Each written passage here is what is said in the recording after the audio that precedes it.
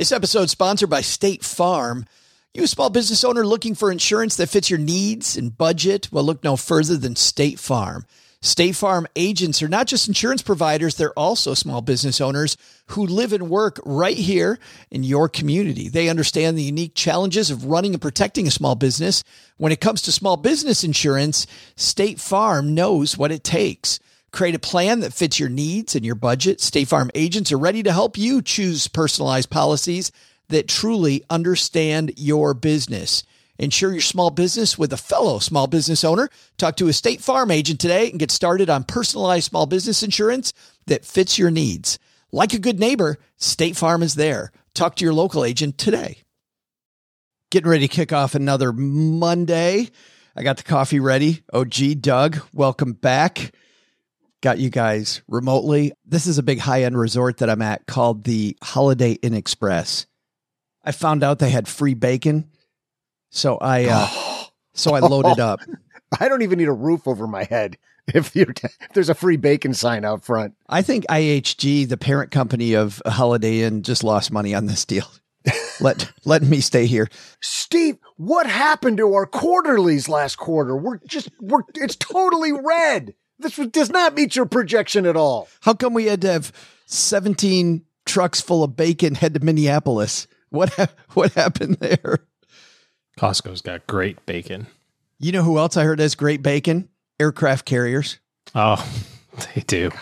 Can you imagine how thick it is? It just must be like a piece of bacon's like a half an inch thick on an aircraft carrier. It's all seasoned, like mostly crispy, but there's those soft sections in it. Oh. I'm sure that's exactly how it is. I can only imagine how good the breakfast foods are on an aircraft carrier. You got to take care of the people taking care of you, right? Yeah. The fresh squeezed orange juice that really gets you. The fresh squeezed orange. Hand squeezed. The freshly caught tuna off the back of the ship. It's more mackerel usually, but yeah. Mackerel's more of a breakfast fish, I think. Yeah. Good stuff. Hey, it's not just the Navy, but it's all members of the armed forces and veterans and their families Navy Federal takes care of. But today we want to do a big shout out to start off our week to the men and women serving our country. On behalf of Navy Federal Credit Union and the Stacking Benjamins team, shout out to our troops. And let's go stack some Benjamins together, shall we? Hey, this is Joe's sister Nikki. I think I might be the only girl in the world who has a brother who spends his entire day in the basement pretending he has an internet radio show.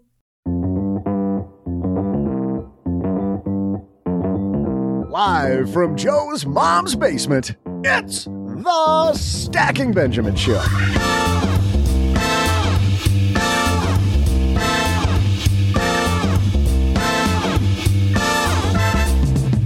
I'm Joe's mom's neighbor, Doug, and how are you improving your life? Me, I'm preparing for a marathon. Today, we share a marathon of inspiring stories about people like you and how you handle your money in our special Million More Stories feature. But before that, to help you on the marathon of your health, from MetPro, we welcome health and wellness expert Angelo Poli. And finally, we'll throw out the Haven Lifeline to Michael, who has a question about helping family members deal with their own personal finances. And of course, I'll roll out my long-distance trivia. And now, two guys who are cheering you on toward the finish line of financial independence, Joe and O-G-G-G-G. And a happy Monday to you, Stackers. I am Joe Saul-Sehy, Average Joe Money on Twitter. It is the beginning of another week, which means we got a great show for you today. And as usual, sitting across the virtual... As usual, the way it's been lately. Yeah, really. Across the virtual card table as I'm in yet another city, it's Mr. OG. Say what? How are you, brother? Just another beautiful day. Doug said it's snowing by him, so that makes me all warm and cozy inside. Yeah, I might have to start a fire. It's like your story on the tour about how Android users get really happy when iPhone users screw stuff up. People in the South get really happy when people in the North are like, yeah, it's the middle of May and it's snowing. And we're like, ha, ha, ha, ha. I remember that. And the people in the North are the Android users when something cool comes out on an iPhone because when it's warm down there, we're like nothing. Our brains don't even register it. It doesn't. We're just so numb to it. It's always warm. It's great. These people have no idea what we're talking about, but that's a great lead in because today we are going to be playing snippets of some of the interviews I've been doing around the country. I have been doing interviews on behalf of the nonprofit Million Stories, and we're calling it 1,000,000 More Stories. One person in every city. I've never met them before, and I don't start hearing their money story until we sit down and we hit record. And we've heard some great stories. We're going to play 4 of them for you today, not in their entirety. If you want to see them all, head to our Instagram channel, or also Million Stories is making a montage of them as well. Sign up for their Instagram channel. And we'll have links to both of those in our show notes at Stacking Benjamins. So when you sit down with them and you have no idea what's coming, you're just praying to God that they give you gold, just like when you sit down with us and record with us every day. It's just a hope and a prayer. It is wild that it just is the fountain of just hilarity. And yeah, I sit down, I got no idea. And I have to tell you, we're 28 cities in. But and who's I just counting? have gotten some, but 28-ish, 28 and a half, going to be 29 tonight. And every city has given me just some great, which shows you how many great stories there are out there. And everybody has a money story. And these people being brave, sharing theirs really shows us a lot about not just the people in our community, but also about how we all kind of think the same things. We all have different situations, but we think the same things about our money. We have the same fears. We have very different interests, but still some really neat stories. We're going to dive into those today. We got Angelo Poli here, getting OG's bod ready for the bikini. You getting ready for the bikini? Every day's arm day, baby. There you go. We got all that. But first, this episode is sponsored by State Farm. You a small business owner looking for insurance that fits your needs and budget? Well, look no further than State Farm. State Farm agents are not just insurance providers, they're also small business owners who live and work right here in your community. They understand the unique challenges of running and protecting a small business. When it comes to small business insurance, State Farm knows what it takes. Create a plan that fits your needs and your budget. State Farm agents are ready to help you choose personalized policies that truly understand your business. Insure your small business with a fellow small business owner. Talk to a State Farm agent today and get started on personalized small business insurance that fits your needs. Like a good neighbor, State Farm is there. Talk to your local agent today. Well, if you're new to Stacking Benjamins, you may not know that I've tried out a lot of personal finance apps. I like to be a guinea pig and try out all these things, so I know what I'm talking about when it comes to what's helpful and what isn't helpful. And the app that I've used the longest has been Monarch Money. And it's because Cheryl and I, my spouse, were able to collaborate together. We can work on our goals together, and our budget and our goals are right next to each other on the app. It is clearly the next generation of personal finance apps. So what is it? Monarch is the top-rated all-in-one personal finance app. It gives you a comprehensive view of all your accounts, investments, transactions, and more. You create custom budgets, track progress toward financial goals, and collaborate with your partner. And now, because you're a stacker, you'll get an extended 30-day free trial when you go to monarchmoney.com/Benjamins. I love the fact that we get to collaborate. I love the fact that it's customizable. And I also love that it's this ad-free privacy you can trust. They never sell your data to third parties or show you ads. After trying out Monarch myself, I totally get why it's the top-rated personal finance app. And right now, because you're a stacker, you're going to get an extended 30-day free trial to try it out like I try out many different apps. And this one was sticky for me because, well, you'll see when you try out the 30-day free trial. Go to monarchmoney.com/Benjamins. That's monarchmoney.com/Benjamins for your extended 30-day free trial. Angelo Poli, Million Stories. Let's get moving.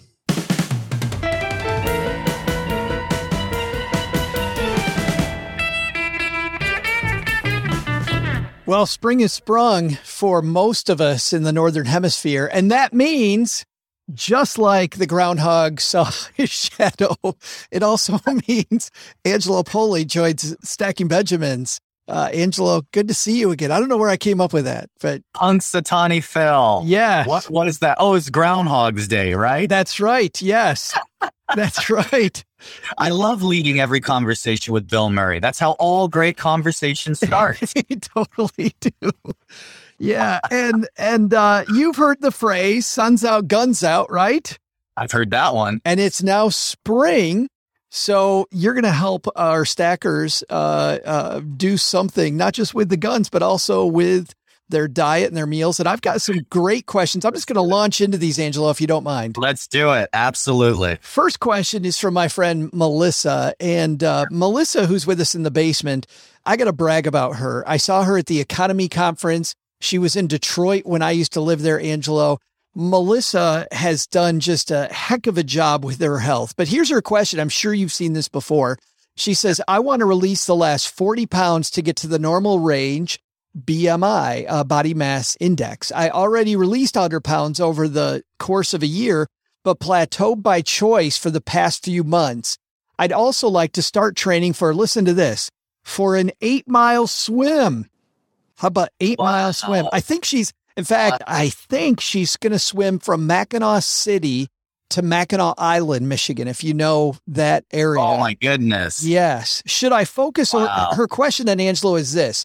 Should I focus on weight release since I know the right calorie amounts, or add in the swim training plan and try to adjust the calories as I go? I could probably lose most of the 40 pounds by the end of May. I was a competitive swimmer in high school. So focus on the training, Angelo, or focus on the weight? Okay, so that is a great question. So I wrote some notes, Melissa, as we went through this. So for Melissa, the first thing is that there isn't a right or strictly right or wrong answer here. However, most people end up trying to do two things at once. I work with a lot of runners, and when I'm dieting them down and pushing for aggressive weight loss, I remind them I have a phrase, run in a circle, not a straight line. People say, well, why run in a circle, not a straight line? Because if you run out of fuel and you're depleted and you need to be done, if you ran in a circle, then you don't have to run 15 miles back home. Right. If you run in a straight line, you're very far away. So run in a circle, not a straight line. With swimming, as long as you're training for it in a pool, you're good. Because if you find that, you're being aggressive on the weight loss, you don't have as much fuel and you need to stop training a little bit early, you can do that. Don't under fuel and practice in the ocean. Yeah. That would be my advice. So you definitely want to consider that as far as timing of things. But it sounds like you're off to a phenomenal start. You already dropped 100 and now you want to drop 40 more. You did it the right way in choosing self-selecting to give your body a break.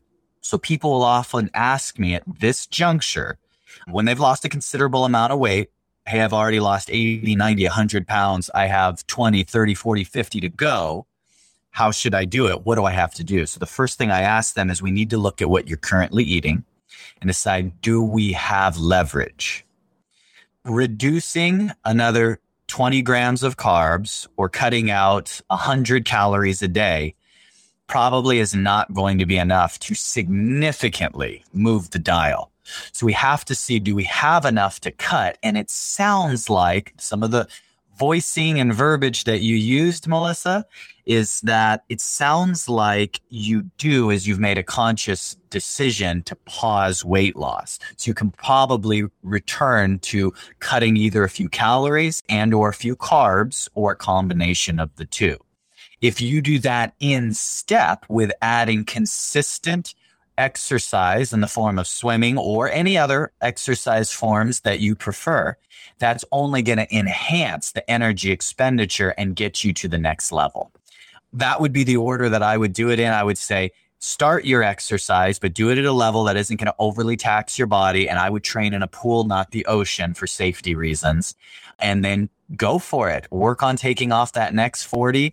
And you have experts you can reach out to for help if you get stumped. But I think you're in a great place to be able to see some real progress and forward momentum. But I love this, Angelo, and this shows how different advice is for different people at different places, because you and I spoke last in January. And when you were on the show in January, you said start with one, not both. Focus on diet first and exercise. But Melissa's further along in her journey. And you're saying, hey, you don't have to sacrifice one for the other. She can still get the 8-mile swim and keep plugging away on the 40.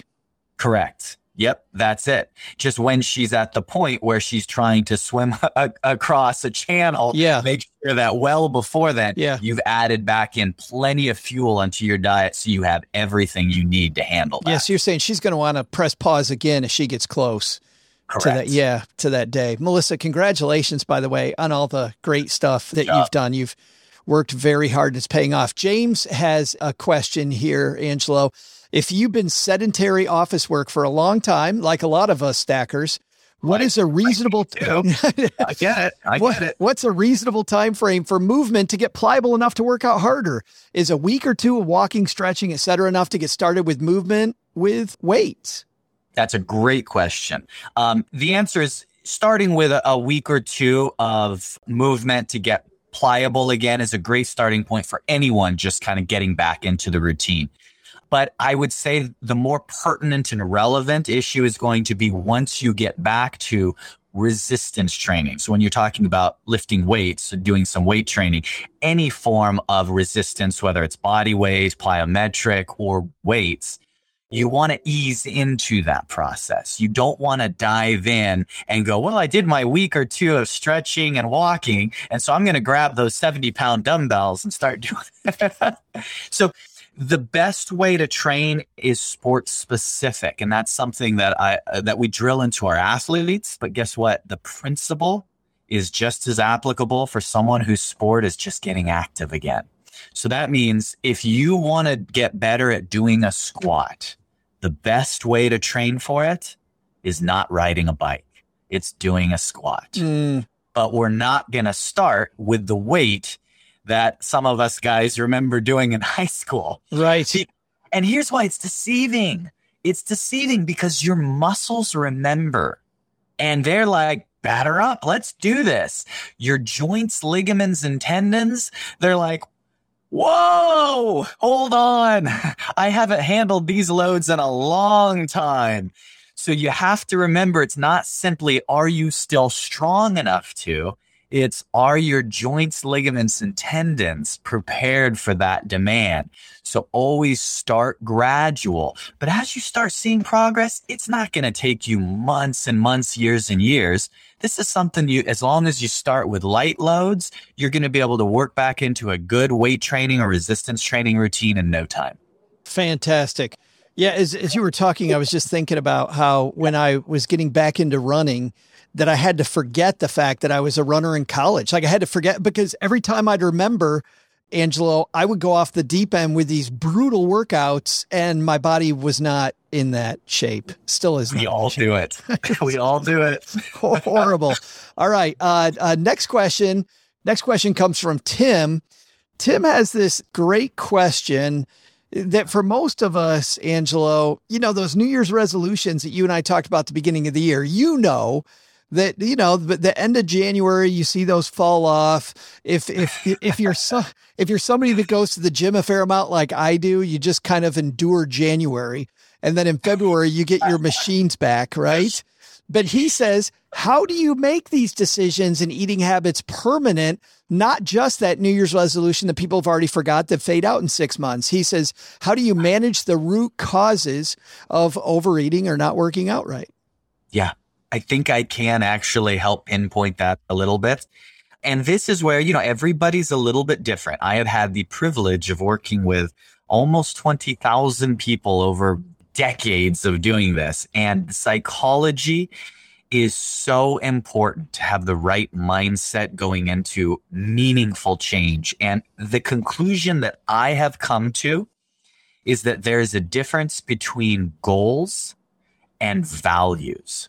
And what it sounds like, Tim, what you're talking about here is exactly that. Lots of people set goals. And by the way, I love goals. I use them all the time with my clients, short-term goals, mid-term goals, etc. I love them. But if it's going to be permanent, goals have to be stepping stones on the way to broader values. And I'll give you probably the most iconic example. I get lots of folks that call me up, Angelo, I'm getting married in 90 days. I want to look amazing. In 90 days. In 90 days. And guess what? They hit it. And they hit it hard because they have a goal. But unless along the way, those goals converted to personal values, what happens after the honeymoon? For most of us. Go right back. The donuts come back. The donuts come back. Here's an interesting little psychology bit. How we view things really reflects our values. In other words, am I going to get up tomorrow and am I going to eat healthy and exercise? Now, I'm not talking in absolutes. When I get someone who goes from hitting the drive-through to eating nothing but clean organic lettuce and salads for breakfast, lunch, and dinner, that person is going to crash. That person's not going to last very long. What we need is a balance, but a meaningful shift in how you like to do life. Just like you shift how you like to do business, you need to shift how you like to do life as you see value in living a healthy lifestyle. And I can't overemphasize this enough. Habit, and I'm going to say routine, outweighs even motivation. Motivation is great, but it ebbs and flows and it comes and goes like that. Sure, I have no motivation to brush my teeth, but I do it. But you have the habit. Yes, that's what you're talking about, though, right? That's exactly it. That's exactly it.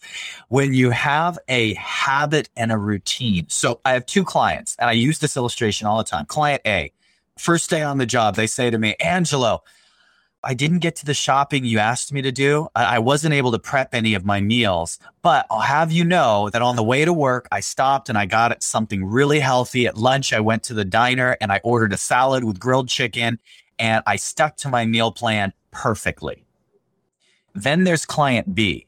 Client B says to me, Angelo, you're going to be disappointed. I shopped. I had my snacks prepared. I was ready to go. I did everything you asked. I had my whole routine laid out. I started the day great, but on my way home from work, I stopped at my grandma's house and she was making fresh apple pie and I caved. I had 2 large slices. Listen to me very carefully. I'd rather you be client B. Mm-hmm. That client had apple pie today. But they took the actions, they made the changes that I can work with.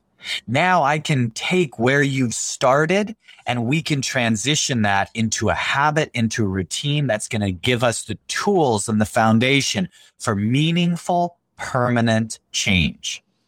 Client A will lose more weight in that 24-hour window, but that client changed nothing. Did nothing that's going to have any meaningful impact 3 days from now, 3 weeks from now, or 3 months from now.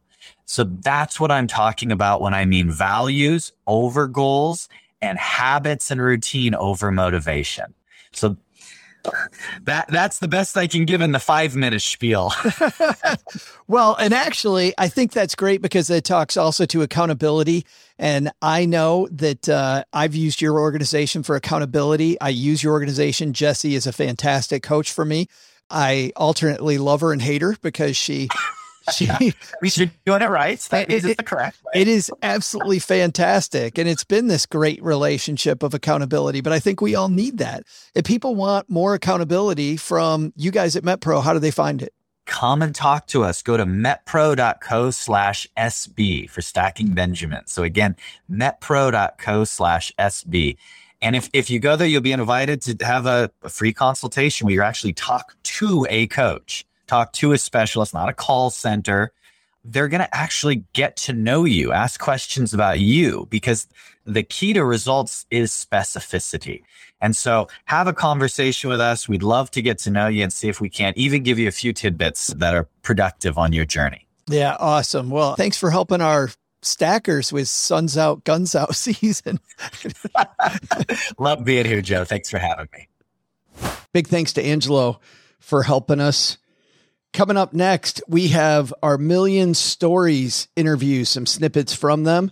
OG and Doug and I'll have some commentary, but before we get there, Doug, I think you've got some trivia for us, don't you? Hey there, stackers. I'm Joe's mom's neighbor, Doug. man, this marathon training is really intense. I mean, I got to get the right clothes, make sure I got my beverages lined up, stock up on caloric intake. Carbo loading's my favorite part. Can you even imagine how many hours this is going to take me? I mean, they released an entire new season of Law & Order. Oh, come on. What? Come on. Why are you looking at me like that? Anyway, some people, unbelievably, choose to do other kinds of marathons.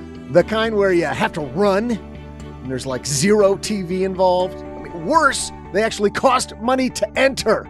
I'm sorry, am I missing something? Like a motive? That's something Law & Order taught me. I'd rather be in Marathon, Florida. Yeah, I got 2 motives to go there, sun and sea. So my question is, and I'm sure you saw this coming a mile away, how much was the most expensive house in Marathon, Florida sold for? Was it $1.1 million, $11 million, or $111 million? I'll be back with the answer after I do my stretches for the marathon. Stretching out these pants, of course. Well, you know, when I think about Navy Federal, I think about the veterans that have done so much for our country. And I also think about some of our active service members. Want to say a special shout out to my nephews, Colin and Nathan, who are both in the Navy. Colin is stationed outside Seattle, Washington on a submarine. And my nephew, Nathan, is in South Africa as an air traffic controller. And in Military Appreciation Month, Navy Federal Credit Union wants you also to celebrate members, many of whom go above and beyond. Navy Federal offers member-only exclusive rates, discounts, and tools to empower their members and help them reach their goals. It's all branches of the military, veterans, DoD employees, and their family are eligible for Navy Federal membership. They offer 24/7 help from their U.S.-based member service. Visit NavyFederal.org/celebrate to see all of their Military Appreciation Month offers and other Navy Federal offers. Navy Federal is insured by NCUA, Equal Housing Lender. And now a word from our sponsors at Betterment. Do you want your money to dream big? Do you want your money to be a total self-starter? Are you annoyed that your money doesn't work hard enough? Well, don't worry. Betterment is here to help.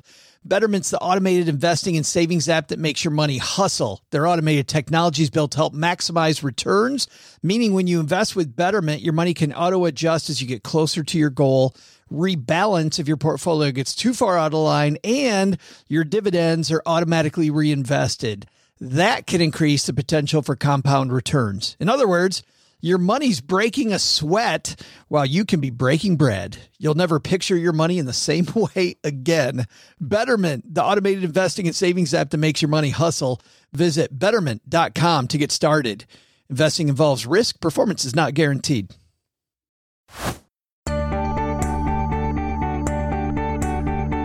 Hey there, stackers. I'm snack sampler, triathlete, and long-distance punter, Joe's mom's neighbor, Doug. There are only 2 kinds of marathon I condone, those on Netflix and the one in Florida. A set of 13 islands in the Florida Keys, according to Mansion Global, the place I go anytime I need to induce vomiting. A nearly 5-acre private island with a 5-bedroom, 6-bathroom house sold in 2021 at a price that was not only the priciest sale ever in Marathon, but the most expensive private island sold in the Keys. So, how much did the most expensive house in Marathon, Florida sell for? $11 million. And now, to help you train for your own Sam Waterston Marathon, or another kind, I guess, let's dive into a million more stories. Let's do that, Doug. So as I've been going around the country hearing some fantastic stories, I wish I could play you pieces of all of them, but to get those, you're going to want to dive into our Instagram channel. Just go to Stacking Benjamins Podcast on Instagram, and on the left, right there underneath our logo, you'll see our money stories. Click that and you can dive into all of these. But I want to play some of my favorite themes, and we're going to start in Austin, Massachusetts, OG. What? That's not true. To use one of OG's favorite terms. It's one of my favorite lines from a movie that's terrible. Austin, Massachusetts? Doug doesn't know that one. It's from Road Trip. So in Austin, we spoke with a Wonderful young woman named Mary Grace. Let's listen to part of our discussion. Well, I'm here in Austin at Friends and Allies with my new friend, Mary Grace. So tell me about, as a kid, the early money lesson that you have. Like if you think about something from early on.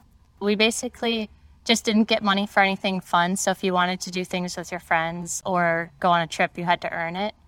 We had a trip to France, which is kind of bougie, with my 8th grade class. It was For 8th grade, that is bougie. no, and it cost like $1,500 at the Wow. time for 1 week. And so my parents said whoever wanted to go had to earn their own way. Yeah. So And you did. I did. How did you do it? I had this very cushy job I grew up next to a Big Ten football stadium. So we sold our driveway for parking at about $20 a car. And then I'd walk over to this alumni group and I would sit at their tailgate for $20 an hour while they were in the game so that they could set up and socialize before the game and not have to worry about tear down or people stealing their stuff while they enjoyed the game. Wow. So you just sat with a bunch of food and foamy beverages Yep. around. My with your mom friends? usually walked over with Your me. mom, that's good. I did get some good chili, and they had the game on because they had a TV set up. So it was actually a pretty sweet gig. Tell me about then life on your own. Went to college, got a job. It was not very lucrative for the first handful of years till I moved out of that area. I was making less than $30,000 a year. How do you have a budget on that type of money? I actually did save quite a lot. You did. Yeah, which is kind of weird, but my credit limit at that time was only about $250. Yeah. I never upped it. Yeah. And so even things like flights, sometimes I would have to pay for one flight and then pay off my credit card and buy the return trip. And it just didn't seem that weird to me because I didn't really want a larger credit. I didn't want to spend more than I had. So you had minimal credit, but you were able to save some money. How did you save? Into an emergency fund, into a savings account? Oh, into a checkings account with no benefits. I got up to a very high sum before I started putting it into anything smart. Yeah, but still, I mean, that's a mistake, but still you've got the savings there. Yeah. I think that's the big thing, which is great. When did you learn that might not be optimal?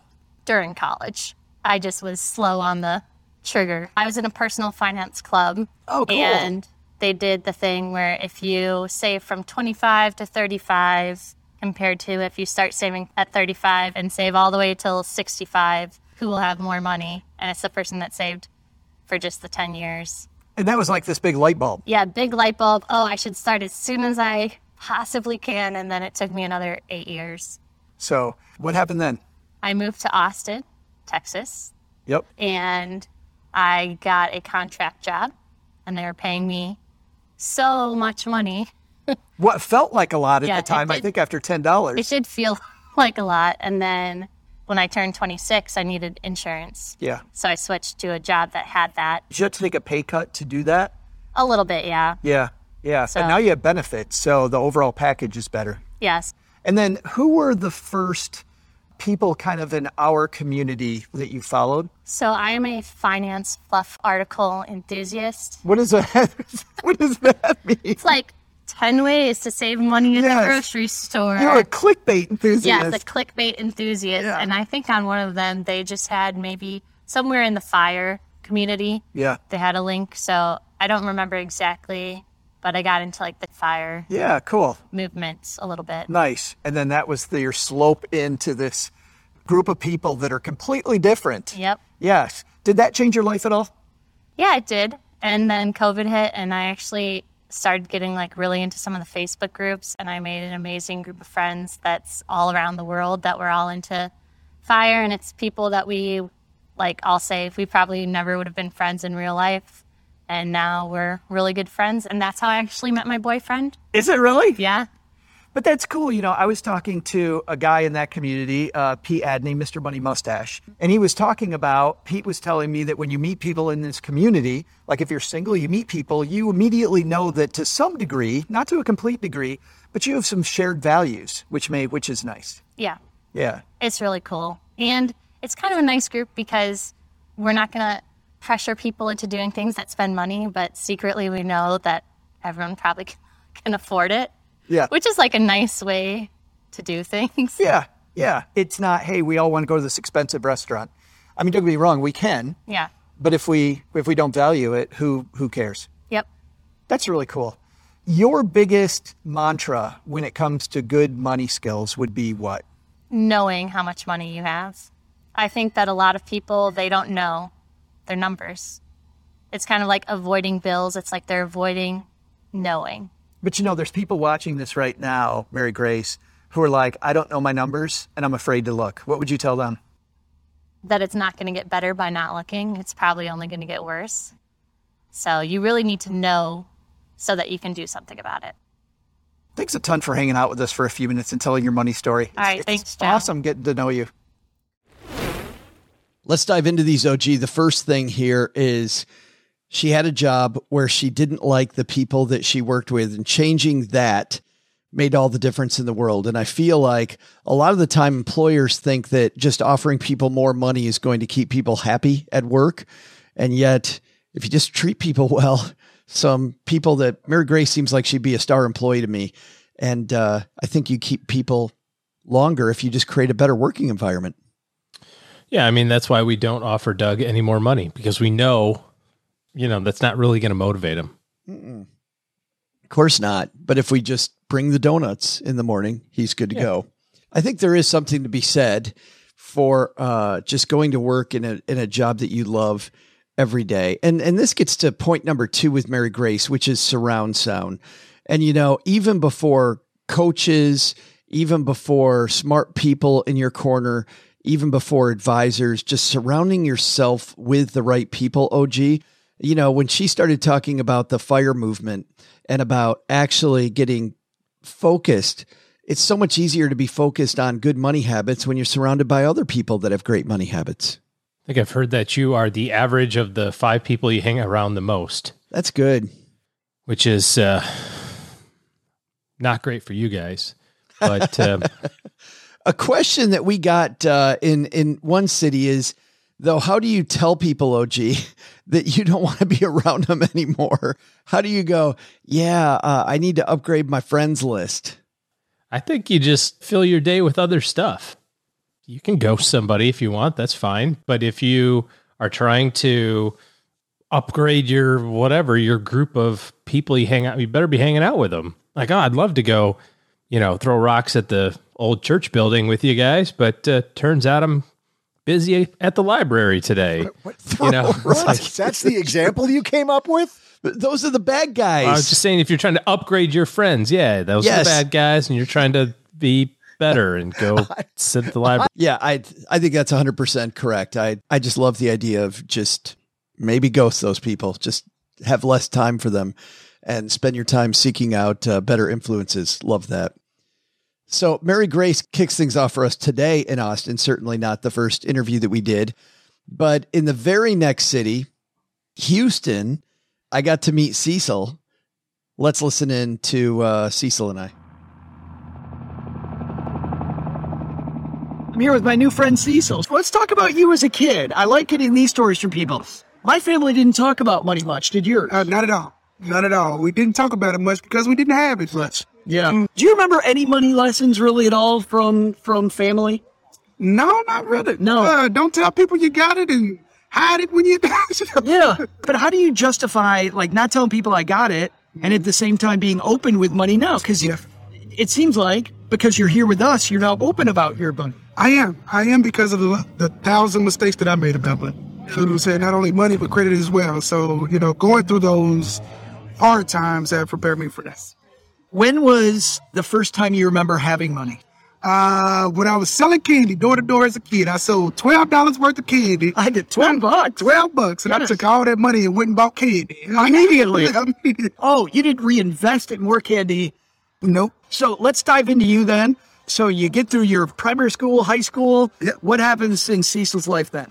So I was introduced to a computer class, a free computer class at the Boys and Girls Club. Really? Yes, where they taught us how to break down a computer, dang near code a computer. So, And you fell in love. Oh, loved it every day one. Yeah. So from there, I actually got an internship at one of the financial firms in Kansas City. Nice. And there's a lot of financial firms in Kansas City. There's a lot of loan money in Kansas. In their IT department? Yeah. Did that internship then turn into a full-time job? Absolutely. It did, okay. Yeah. And now you got your first full-time job. Tell me about that. That's obviously now, Cecil's from a family that hasn't had money. Yep. You never talked about money. Yep. And now you're probably making some pretty good coin. Ooh, I'm making $15 an hour, and I was rolling it, though. You could tell me nothing. But did you have a benefits package, too? Yeah, that was definitely. Yeah. Now, benefits package comes with like a 401k and all that stuff. Were you saving in any of those? I was, but not on purpose. So I didn't even know I was enrolled in it. But I'm glad I was. This is an interesting thing that we have not yet talked about, the power of hiding money from yourself. Yeah. Because there's so many times that people are like, yeah, my 401k comes out. I don't even know how much it is. I don't know how much I have. Yeah. It's so great. Yeah. Like hide it. And it's automated. Yeah. Yeah. Yeah. Good stuff. So you save into the 401k, but you mentioned earlier that you also got into credit card debt. Oh, yeah. Just like me. How did you start on your credit card journey? Ooh, so the first time we filed bankruptcy. Well, the only time we filed. I don't have a whole bunch of them, but yeah. How much debt was there when you filed bankruptcy? Let's see. By the end of my IT journey, I was making maybe $120 a year salary. I was probably 150 in debt. The average person also thinks that more money's the answer. That's what I thought. Yeah. I also thought that same. I also believe that, if I can get another raise, if I can make $17. Yeah. No, that's never the case. Yeah. It is definitely a minus. So then you go through bankruptcy. How did you then start to build a foundation? What was the turning point in Cecil's money journey? Actually, it wasn't even the bankruptcy, because even after that, I was still making stupid mistakes. I believe the turning point for me was when I moved to Houston. How long ago was that? About 5 years ago. What did you do first? Build an emergency fund, or what did you do? So the first thing I did was to get the funeral together.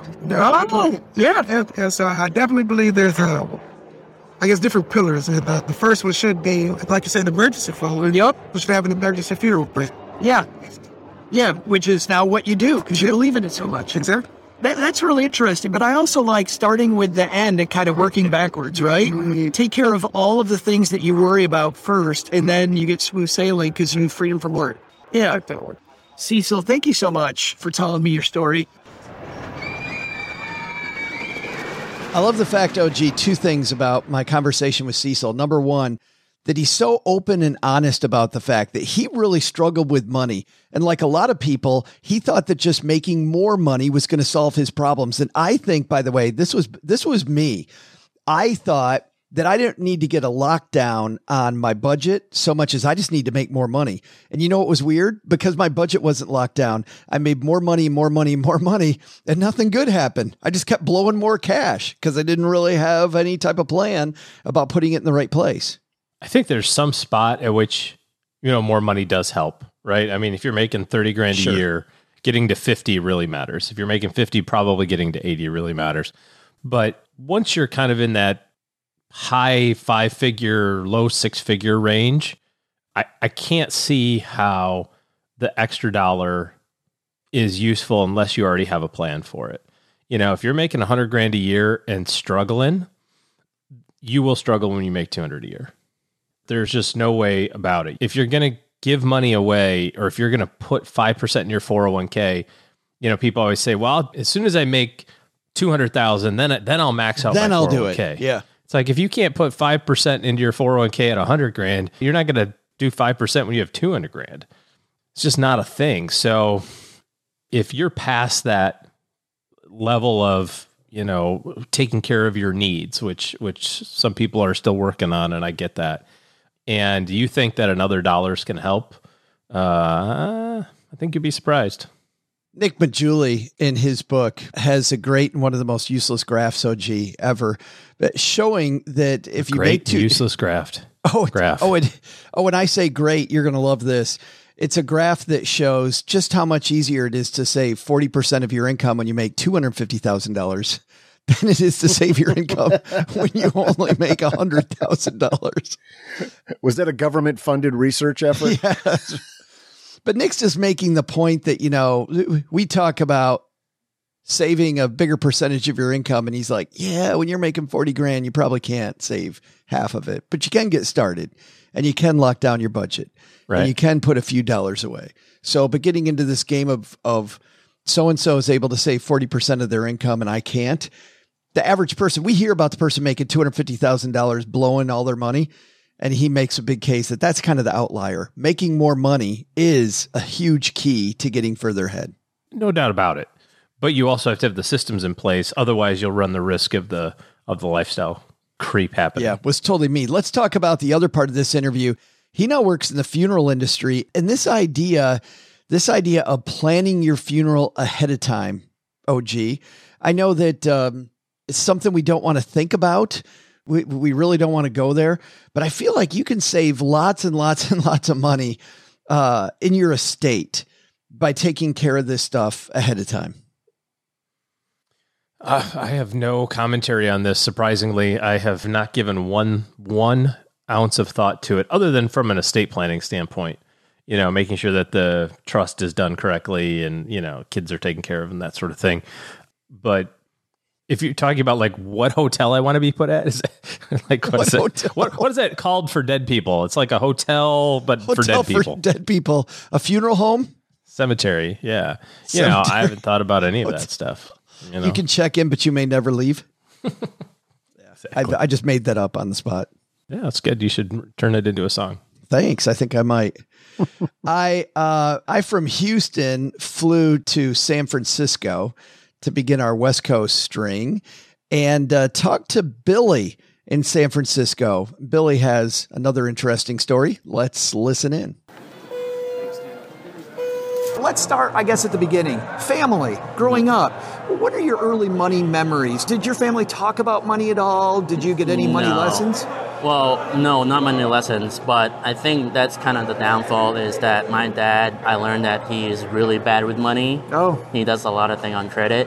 Yeah. And because of how he treated us, always saying that, it's good, we thought we were doing okay. But in reality, we weren't. And that kind of hits home a little bit. That's why trying to stack some Benjamins so I don't end up like Dad. Well, here's to that. But I think about your dad too. Even as you're talking, Billy, I mean, it seems like it must have been hard for him to hold that in. Did he hold a lot of stuff in? I think he did. So he probably just wanted the better for us. Yeah. But in a way that kind of set me up for failure also, where I wouldn't know the actual money lessons to learn, and to not buy things on credit, to have enough money to save up to afford it instead of buying everything on credit. So when you went away from home, then I'm assuming, based on you saying that, you were just spending money. Oh yeah. Well, even when I was at home, I was just spending money, especially when I got the military spending and all that. Yeah. I'm still recovering. So I was actually in the reserve. So when we were on deployment, right after deployment, then it's when all the money starts. That's right. That's when the money goes, is when you get back. Yeah, exactly. Yes. Early credit. It sounds like you might have had a credit card problem like a lot of us do. Yes. Yeah. How did you solve it? Multiple times I've gotten in debt, out of debt, in debt, out of debt. I guess I never learned my lesson. First few times, I think it was, first it was deployment money, right? Yeah. And then the second time, I think I did like a consolidation loan. And then I went on another deployment, and now I'm still recovering from that. Yeah, gotcha. So let's go through that, because this happens, guys, all the time. It isn't Billy. You see that you've got this big deployment check coming, and you're like, hey, I can put this on credit for a couple months because I have this forward money coming. And the bad news is you spend the future, and then that deployment money comes, and then you start over from zero, and you don't have any emergency funds, so then you go right back into debt. Then the consolidation loan only works if you, A, stop using the credit, and then B, take the money and put it into emergency fund, which once again, not Billy, nobody does it. Nobody does it. I would see people, Billy, that would just go like this with their money over and over. They'd get out of debt, back in, back out. It's like this shark teeth, Yeah. Yeah. It's, I think, third, maybe fourth time for me now. I'm trying to get out of it. So you're getting a foundation now. I'm trying. That's super cool. That's great. And you found our show. Yes. But tell me what you've done so far to try to get a foundation in place. Old sponsor of your show, Cube Money. Yes. I signed up for that. Yes. before. I love Ryan and the team. Yeah. Great people. I've been using that, and it's been keeping me on a very good track because everything's in the envelope, right? Yes. Everything is set aside. So before that, it was simple, and then it got shut down. Yes. That's why I look for Cube Money, and it's been working well. So. For people who don't know what Cube Money is, it's the basic envelope system from the 1950s where, mom traditionally would take money and set it in all these envelopes. And when the envelope's empty, you don't spend any money anymore. And so that's really working for you. Yes. Yes. Have you been able to then start a savings account and get some money in emergency fund? A little bit, Yeah. but I'm also focusing a lot more on the debt payment right now, the credit card stuff. Gotcha. So. There's the other side of this that people don't talk about a lot, Billy, which is changing your income. We see inflation's at 7.5% right now. Yes. Have you talked to your boss about a raise at all? Not yet, but I plan to. Yeah. And I'm also actually looking elsewhere Are you to see if I can make my income a little bit more. Yeah, because studies show that if your boss doesn't give you the raise, somebody else will. Last question. When you look at your goals and you look at what you really want to have happen, what's really important for you about money in the future? Safe, retirement. I think that's what my dad is running into right now, is not having enough money for retirement. And there's also kind of like a cultural thing where he is maybe expecting the sons to help him in retirement. That was my very next question are you worried about helping him too? A little bit, but he has a little bit, but not enough to, be a nice long retirement. So I think eventually he might run out of money, and there is a time I'm gonna have to help him. But we'll figure that out when we get to that point. So I just don't want to end up like him. I want to be able to have my own, enough for my own, and maybe leave some for my kids or grandkids. So. Well, I love that you're here. I love that you're building a foundation. I love that you're climbing out of debt. Thank you for your service as well, man. Thanks for stacking Benjamins. Of course. Thank you. So Billy OG tried and tried and tried again with his money. And while good things happened over the short term, he relapsed into some bad habits again. And I think there's just this great thing that Billy's doing, which is get back on the horse. Okay. You messed it up that time. Get back on. Like, don't curse yourself for falling off the horse. Get right back on. And Billy's going to succeed just because he continually works on upgrading his habits and doing better things. He's learning from every mistake. I mean, isn't that what Angelo Poli was talking about? Yeah, agreed. Talks about. Yeah. Your fitness program or your eating healthy and that sort of thing. There's going to be days where you have a donut. There's going to be days where you have a whole pack of donuts, and just, that's not the time to just go, well, I guess I can't do it. I guess get up the next day and try better, try harder.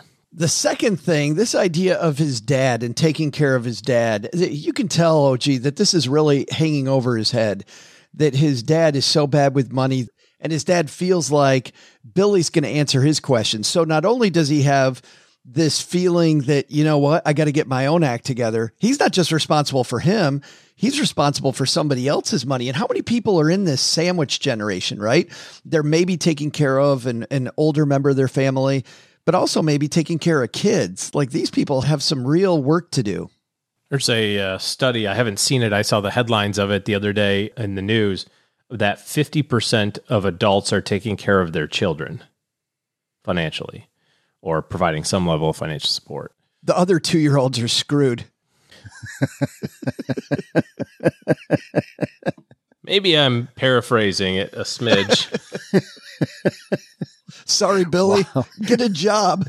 Time to get a bow and arrow and hunt for some squirrels. Okay. I think everybody knew what I meant about taking care of their kids, not the 2-year-olds, but their adult children. So, my first thought was, if your parents are taking care of you and you're an adult, get your ass to work. What the heck?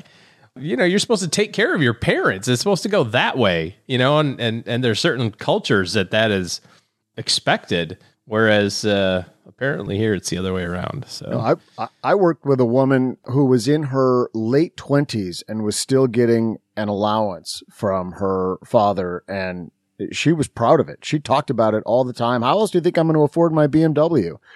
My BMW? Yeah. I know it. See, basic things when your kid's struggling, I get. I don't understand the BMW. Yeah, I had a hard time with that one. It tells you a lot about both sides of that equation, those two. But I will tell you, for people that want to dive into more of these stories, I spoke to Emily in Chicago, a nice young woman who is living at home so she could pay off her student loans. And her parents were very happy having her at home. She was helping out around the house. She was, making the grocery store runs, going to pick up prescriptions, whatever it might be. She's helping around the house, but she is also getting free rent. And parents were very happy to help. And that's not the only city. In 2 or 3 others, I saw people who were in their 20s who made the tough decision, to move back home so that they could get the student loan debt burden taken care of. I feel like that's a different thing. When I hear that parents are taking care of their adult children, so there's no mistake, I don't think of like, hey, can I work really hard at this thing and I'll do the dishes while I stay in my old bedroom and I'm going to take all my money and pay off my student loans in 18 months and then I'll get the hell out of here. Like that I can get behind, right? Like that I can understand. I don't understand how do I make my BMW payment if daddy doesn't make it for me and I'm 50? Yeah, Billy is really in a spot where a lot of people are worrying about dad, worrying about his own money. But I just got this feeling, and I'm sure you all do too, that Billy's going to succeed because he's very focused. And obviously, we talked about surround sound with Mary Grace. He's coming out to our event. He's going to places where he's going to find like-minded people, and absolutely love that. A few cities later, I was in Fort Lauderdale. We're going to end with this one today.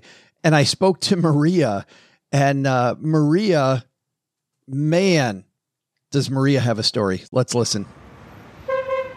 So Maria, tell me about you. Who is Maria? So I am a public school, middle school, English language arts teacher in Miami. I was an English major in school. Oh, nice. Yes. Yeah. No, I was an economics major in school. So we switched places. Yeah. And then, I got married and I had kids. So I had to kind of put my career goals aside to focus on the family. Yeah. And I stayed home for 11 years. Wow. Took care of raising my children, enjoyed my marriage at that time. Okay. And then when my youngest turned, I want to say she turned about 4 or 5, is when I jumped back into work. Tell me about money for you growing up. Did you grow up talking about money? Did you talk about it in your family? Not at all. Not at all. So I came from a military background. My father was career military, and we constantly moved all over the place. My mom was a stay-at-home mom, and I had 2 parents in the household, and my dad was an excellent provider.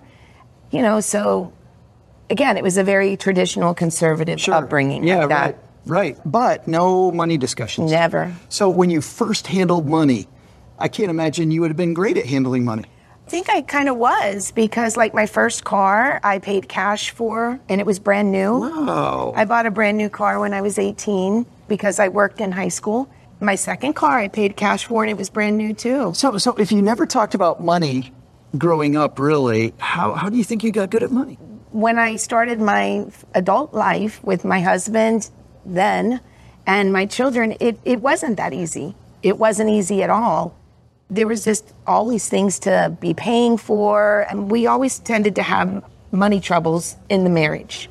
There was just never enough, and constantly living paycheck to paycheck. It sounds like that changed, though. When you were single, it sounds like you were fine saving, Yes. but once you entered the marriage, that's when the struggle really began. Yes. How did you cope with that? Did you guys have any type of budget? Did you find credit card debt was created? Yeah, we suffered with a lot of consumer debt. And we would keep cars 10 and 12 and 15 years. That we were good about. So it was just hard. I don't really know how to put my finger on it, because I can't really think of anything that, I wasn't a shopper. It wasn't like I was at Macy's every weekend. Sure. My biggest bill was the food bill. Yeah, but how many kids, though? We were a family of 5 at that time. And so after 24 years, we divorced. And the 4 of us, me and the 3 children, became a team. And we just became super focused on how we were going to survive. Yeah. How we were going to keep the house. Oh. Because we were afraid that we would lose the house. Sure. I did He got his then? retirement. Yeah, I was working. Yep. I was working for maybe about 3 or 4 years full time. He got his retirement, and his retirement IRA, 401k, whatever it was, equaled the value of the home. So I got to keep the house, and he got to keep his 401k. Yeah. And but then for you were starting over then with retirement. Completely. I had no retirement. Yeah. Because I had banked on spending those years with my spouse off of his 401k, and it didn't work out that way. So I did take the garage of the house and I converted it into an efficiency, and we took on a tenant. Okay. And how much money a month did that bring on? So it cost me, with permits to do it legally, $35,000. Okay. Through the county and the city and all that good stuff. Yeah. It took a long time. Took a year to get done because of inspections. Yeah. And the permitting process. So you're shelling out $35,000 over the course of a year with zero return. Right. So you're going further backwards for quite a while. So the tenant, they bring in $1,000 a month in rent. Yeah. And that covers my mortgage because I still had a balance due on the house. That's fabulous. So now you are free then to finally focus on retirement. And building my emergency fund. Sure. And stockpiling money in a Roth IRA. And I've gotten the kids on board with that. They've all opened up Vanguard accounts. Yeah. Just like I said, laser focused on the budget, laser focused on making money, having a side hustle. Well, and I like that because it ends up being a two-pronged game, which a lot of people try to have a better budget, but it's not always about the budget. I mean, increasing that difference between what you make by raising it and locking down the budget really is where the magic happens. Yeah. And you did both. Right. Yeah. Thank you. The financial move you're most proud of? What's the thing that you did that people watching this can really learn from Maria? I guess being able to cover the mortgage with the tenant. That's fabulous. Yeah. And that's got to give you, I just can't imagine the freedom from worry that tremendous. It was a tremendous stress relief. I'm just very grateful for my tenants, very grateful for my children, because they've really learned a lot and they've taken it to heart, and they're trying their best to set up their financial freedom and their financial future as well. Do you find that for you, gratitude equals wealth? Yes. Yeah, me too. Well, Maria, thank you so much for letting us get to know you. This is really sad, OG. Not only did Maria go through a divorce, but I met so many, and this is the hard thing, because I don't really like talking in absolutes that women are X or men are X.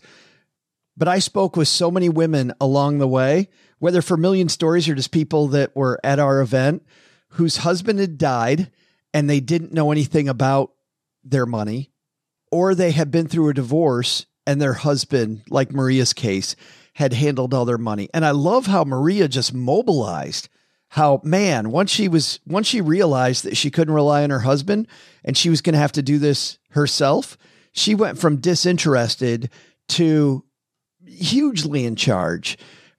And I think that it's okay to not be the primary person that handles the money in your family, OG. But I also think it's a huge mistake to just let that go and not know anything. Yeah. The risk that you run is that, something tragic happens, like you were talking about. You get bamboozled some way, shape, or form. You sign up for a credit card you didn't know you had, or you think the house is almost paid off and you don't know that your spouse actually took out another loan. Like we hear stories like that too. And I think from an empowerment standpoint, it feels so much better to have a finger on the pulse of what's happening. The CEO of Disney isn't down reconciling the bank accounts every single day. He's not signing the checks or making sure payrolls run. But you better believe he's got a pretty good idea of what the financial statements are going to look like. That's probably a better way to handle it than just say, well, I don't do that. My wife does that. Yeah. Well, because it ends, and this woman did not speak on our Million Stories piece, but a woman I spoke with for quite a while in Tampa, her husband passed away young and unexpectedly. And now she's completely in charge of her financial situation, had no clue, wanted nothing to do with it. And he did the right thing, OG, and left her a nice life insurance death benefit along with their savings, but she had no idea what to do with it. And she was partly at our event because she was starting to try to figure out, what do I do with all this money? And it was so frustrating talking to her. It was great talking to her. I was glad she was there and she was on the path, but I also felt so bad for her that she was trying to go from 0 to 60 in a short time. Maria did something else, just to end this on a more positive note. I love the fact that one of the first things she did was took her garage and had it remodeled so that she could have an apartment at her house. So somebody else could pay enough rent that her mortgage was covered and she didn't have to realize it. I love this idea, OG, of thinking about, we often think we don't have resources. We think, man, I can't do that. There's no way I can do that. Look at Maria. All she has is this garage, and she takes the garage and turns it into enough money so that of all the things she has to worry about, and she's worried about a lot of things, clearly, she doesn't have to worry about where does her mortgage payment come from next month. As long as she keeps a renter in there. Love it. She's going to be fine. Those are just 4 people. Big thanks, by the way, to Mary Grace, Cecil, Billy, and Maria for joining me. If you want to see the rest of our Million Stories interviews, again, go to our Instagram page, Stacking Benjamins Podcast. Just put that in there and follow us, and you will get all the updates as I keep going around the country talking to people. Hey, let's throw out the Haven Lifeline and tackle some of life's most important questions. Our friends at Haven Life Insurance Agency, Doug, they put what you value first. Minty fresh breath? Always good. And I got to tell you, at these events, I worry about that all the time. I'm like, am I just talking to somebody and they're going, oh my God. Yes, they are. Well, the only time you really need to worry about it is when you're doing the Million Stories interviews, because when you do those interviews, you're closer to that person than I've been to my wife in years. It is. I have to warn people that it's unnaturally close, but you look at the videos, you look at it on the video screen and we look normally apart. But when you're sitting there just to get us on that phone together, I'm like, this is going to feel awkward for the first 10 seconds. To stay on the super tangent. I mean, watch any movie or TV show. People are way closer when they're having conversations than we are in real life. But I think they have to do it to just get the frame. Get the shot. Yeah. It is so weird how different it looks on the video than it is in real life. But yes, you do have bad breath. Well, thank you. Minty fresh breath. See, this is why you have good friends like Mary Grace. I surround myself with nice people that have my back. It's all that surround sound. They wish they were looking at your back. It's actually, I don't even know what that means. They don't want to be facing you because they don't want to smell your breath. Oh, gotcha. Buying quality term life insurance is actually simple. You go to stackingbenjamins.com/Haven Life. Matt from Haven Life is like, what does this have to do with Haven Life? What it has to do is you probably live longer. People don't want to kill you for your horrible breath. You go there, stackingbenjamins.com/Haven Life now to get a free quote. Not too much of a stretch. Their application is simple. It's online. You get an instant coverage decision. Price is affordable. All policies issued by their parent company, Mass Mutual, more than 160 years old. And today we're going to throw out the lifeline to my friend who I actually met in Minneapolis, Michael. Say hi, Michael. Hello, Joe and OG. We recently gave 2 family members gas money for travel up here for the Passover Easter weekend. Our 3-year-old loves to see the family members, but with the second child, it's not as easy to give gas money. Is there a class or a service that teaches one about managing money? Thank you very much. Mike from Minnesota. Mike, thanks for that question. It was great meeting you at our Minneapolis event. Teaching family members, I think there's really 2 questions. There's Mike's question. Is there some class that you might be able to gift to family members to teach them about money so you don't have to give them gas money? But I think there's a second question here, OG, which is if I went to one of my family members and said, hey, here's a class on better money management. Yeah. The judgment that would seem to come with that might upend the goodwill, that's intended. Like, I think people might be offended. Yeah, boy, this is a really tough situation because, I mean, if you are at the giving gas money stage, I don't know that you're at financial management stage. You know, I mean, unless you're like truly just blowing through money like crazy, then yeah. But when I think, hey, to give somebody gas money, I think we got to work on the top of the income statement. We need to be bringing in more money through all the stuff that we talked about, or you talked about just today, you know, side hustles and asking for pay raises and like being okay with the uncomfortableness of that. And so I don't know that it's a financial management issue if you can't put gas in your car. You know what I mean?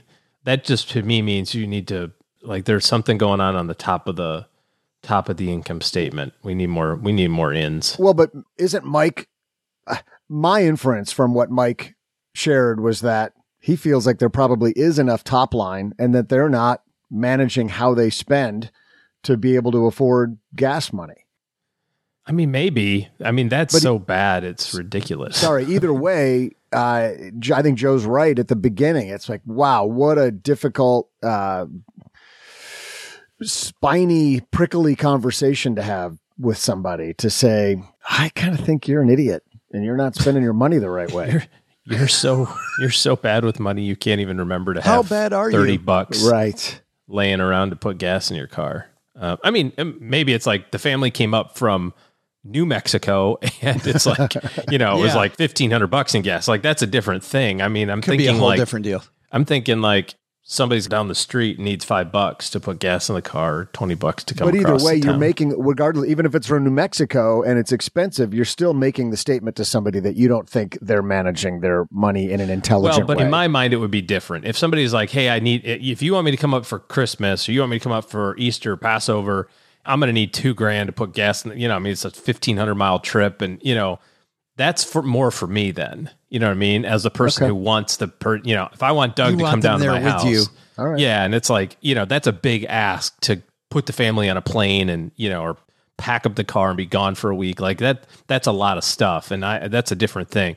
I didn't get that part of the question or, you know, I didn't hear that. I heard my broke ass brother-in-law doesn't have $20 to put money in his pickup truck and drive his ass to here for Christmas. I think you have to just start with, from an education standpoint, just throwing stuff at them to see what sticks. You know, I don't think courses are the way to go. Like, hey, community college has a Dave Ramsey class you should attend. They won't show. I don't even think you could do the whole like come with me thing. I think you have to. That's funny. That was my next question, the come with me thing. Hey, let's do this together. Kind of you don't think that's not going to fly? I mean, maybe. Well, Joe, you are missing the obvious play here, which is he should have said, hey, come with me to this event in Minneapolis that I'm going to. And it's about this great book. Just a book signing. Right. And, you know, and then he would realize how fun finances can be. And now he's in. And next thing you know, he's renovating his garage. Yeah. There's got to be a breaking point, I think, for everybody. The pain of changing is greater than the current situation. The pain of the current situation for this individual.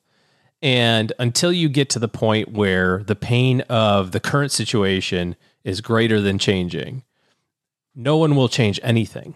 I mean, this is the same story of like, well, I know I need to put 12% in my 401k, but I really only feel like doing 8 because I would rather have, you know, Hulu, Netflix, and Disney Plus, and go on vacation and have a new car. That is a long-term pain that you can't possibly feel right now. And it's, you know, it's just math. It's going to work out badly for you that you have a new car instead of a 401k contribution, but that's not painful enough. What's painful is I don't want to be seen driving my old beat up truck, so I'm going to get a new one. That's more painful. And until those things flip somehow in your mind, whether it's some blinding flash of the obvious type thing where you just kind of get jolted into reality of like, this is not the way that I want to run my life the rest of the years, or something tragic happens. You know, it's like I literally don't have enough money to put gas in my car, and mom's in the hospital and I can't make it. Like something like that has to happen to like scratch the record and shake shake the trees a little bit here to motivate the change. And I don't know, unless you're a skilled negotiator, to be able that you could pull that off. That has to come internally. And that's my next question, which is Mike actually doing them a disservice if he does give them gas money? Is it going to be better, kind of the tough love thing, to go, no, I guess you're just going to miss this one? Yeah. I mean, it sounds like it's more for him and his kids than it is for them.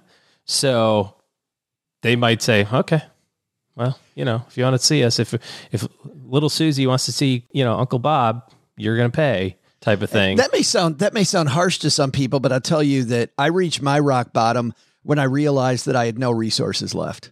When I realized I couldn't borrow money I'd already borrowed money from family, couldn't borrow money from family anymore, had no credit, couldn't borrow money from family. I was without resources. And that was the wake up call that made me change things. Everybody has to go through it. Hopefully we get it sooner in our lives than later, but there has to be some sort of deferred, delayed gratification that is the primary driver of decision making. And that's true for everything. I mean, it's true for your health too. Like, pizza tastes way better than grilled chicken every day of the week. Every day of the week, pizza is better than grilled chicken. And what is interesting, and Angelo's actually made this point in the past, that the grilled chicken tastes much, much better the longer you have it. Like, I remember... Not true. I had lots of grilled chicken in the last week and a half, and I can assure you it did not taste better on the 17th pound. And it also, the stuff that's loaded with bad stuff tastes worse. I remember that I will give you. The worst food will taste, like, if you kind of abstain from sugar for a while, or you don't eat a lot of salty snacks and that sort of thing, and then you go, you haven't had a Coke in forever, and then you go have a Coke, you're like, my God, how do you drink this? It's like pure sugar. Like, that is true. Your taste buds will change. But I haven't reached the point yet where I'm like, chicken and broccoli for breakfast, lunch, and dinner again? Delicious. Lucky me. Thanks for the question, Mike. If you've got a question for us, head to stackingbenjamins.com/voicemail. And you know what? Mike showed up in a great Stacker shirt, but it was the OG shirt. It was the Ben Aviator shirt. Now he's going to get the Greatest Money Show on Earth shirt. So Mike's collecting them all because he was brave enough to call in. So it's like a punch card. Buy 10, get one free. It is, yeah. Hey, big thanks to everybody who is brave enough to join me for these Million Stories interviews. It takes a lot of guts to do that. And I just want to say a big thank you, because you've helped so many people by telling your money stories. I'm incredibly appreciative of everyone who's done this along this tour. Want to thank you also for just spending your time with us today. Thanks for kicking off another week with OG, Doug, and I, and Angelo Poli, and all these people. Coming up on Wednesday, more fun here. We're going to go over with this weird market that we're in. We're going to talk about the top 5 things to think about when you're choosing new investments. That's going to be a fun OG and I top 5. So we'll see y'all back here then. Last but not least, if you're not here for top 5s or for Million Stories, regular people interviews, you're here because you really need to get moving. OG and his team are taking new clients. So head to stackingbenjamins.com/OG. That's the link to their calendar to upgrade your team, get better surround sound, and start marching toward those goals. All right. That's going to do it for today. Doug, you got it from here, man. What should we have learned today? Well, Joe, I'll tell everybody what they should have learned. First, take some advice from Mary Grace, Cecil, Billy, and Maria. Taking charge of your money story is as simple as saying things tomorrow are going to be different than today. Start moving. Your journey begins now. Second, take some advice from Angelo Poli from MetPro. Tracking your investments or your health progress is a big part of winning in your journey. Keep moving forward and track your wins. But the big lesson? Listen, you can call it a marathon, but we all know running long distances is pretty much the same as swallowing a whole season of Netflix in one sitting. It's just a binge. Anything you're doing for that many hours is not healthy, no matter what they say. I don't care if it is running. Thanks to Angelo Poli for coming down to the basement again. You can find all things MetPro at metpro.co. There's no There's no M. It's .co. Well, there's an M in the Met at the beginning, the Met Pro, but there's not one at the end. So you'll figure it out. Plus, want more of our interviews with people like you? Find our Instagram page and follow us, Stacking Benjamins Podcast.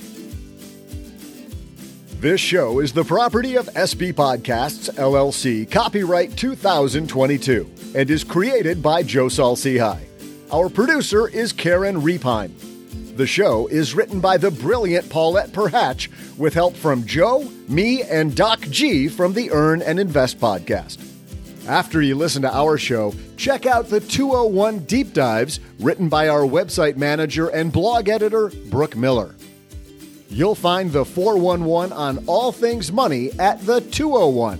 Just go to stackingbenjamins.com/201. Once we bottle up all this goodness, we ship it to our engineer, the amazing Steve Stewart. Steve helps the rest of our team sound nearly as good as I do right now. Want to chat with friends about the show later? Mom's friend Gertrude is our social media coordinator and the room mother in our Facebook group called The Basement. So, say hello when you see us posting online. Here's a weird fact. Both she and Tina Eichenberg are never in the same room at the same time. To join all the basement fun with other stackers, type stackingbenjamins.com/basement. I'm Joe's mom's neighbor, Doug, and we'll see you next time back here at the Stacking Benjamin Show. Not only should you not take advice from these dorks, don't take advice from people you don't know. This show is for entertainment purposes only. Before making any financial decisions, speak with a real financial advisor.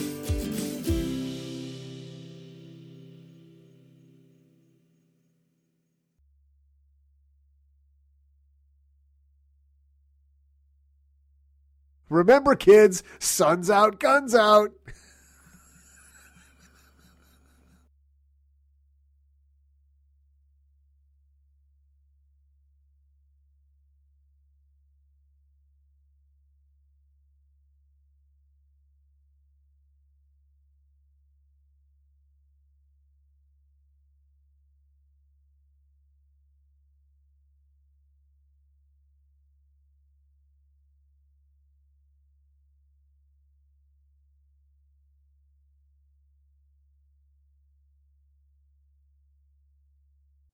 I come out of the elevator.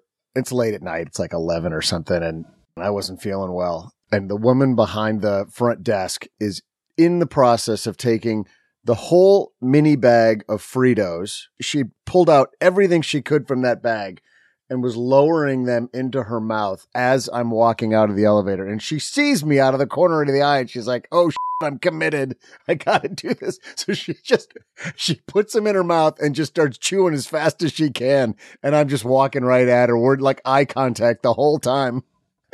I'm like, this is a girl who has my priorities. And so she's just chewing as fast as she can. And we're just looking at each other the whole time. She's like, hold on. She give me that look like, hold on a minute. I'm chewing. I'm working on it.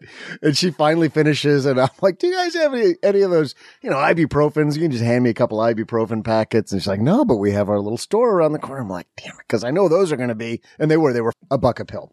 But, anyway, so I get that and I come back to pay and I want to pay. Can I give you some cash? She's like, oh no, I've closed up my drawer. What? Hotels don't close out drawers. You can't. What? Aren't you open 24/7, 365? There is no drawer to close. It's always open. So, okay, fine. I'll give you my card. So the whole time we're doing this transaction, on her upper lip, I see this white thing and I'm convinced it's a piece of a Frito and it will not go away. And it's just flapping around the whole time because she's chewing the whole time. This is like, she's got a 3 or 4 minute amount of food in her mouth. And so the whole time, I'm trying to run the card and she's doing whatever she's doing back there. I just see this thing over her lip that's just flapping around. And 4 times I'm tempted to say, you got a little thing that just, if you can just wipe right here.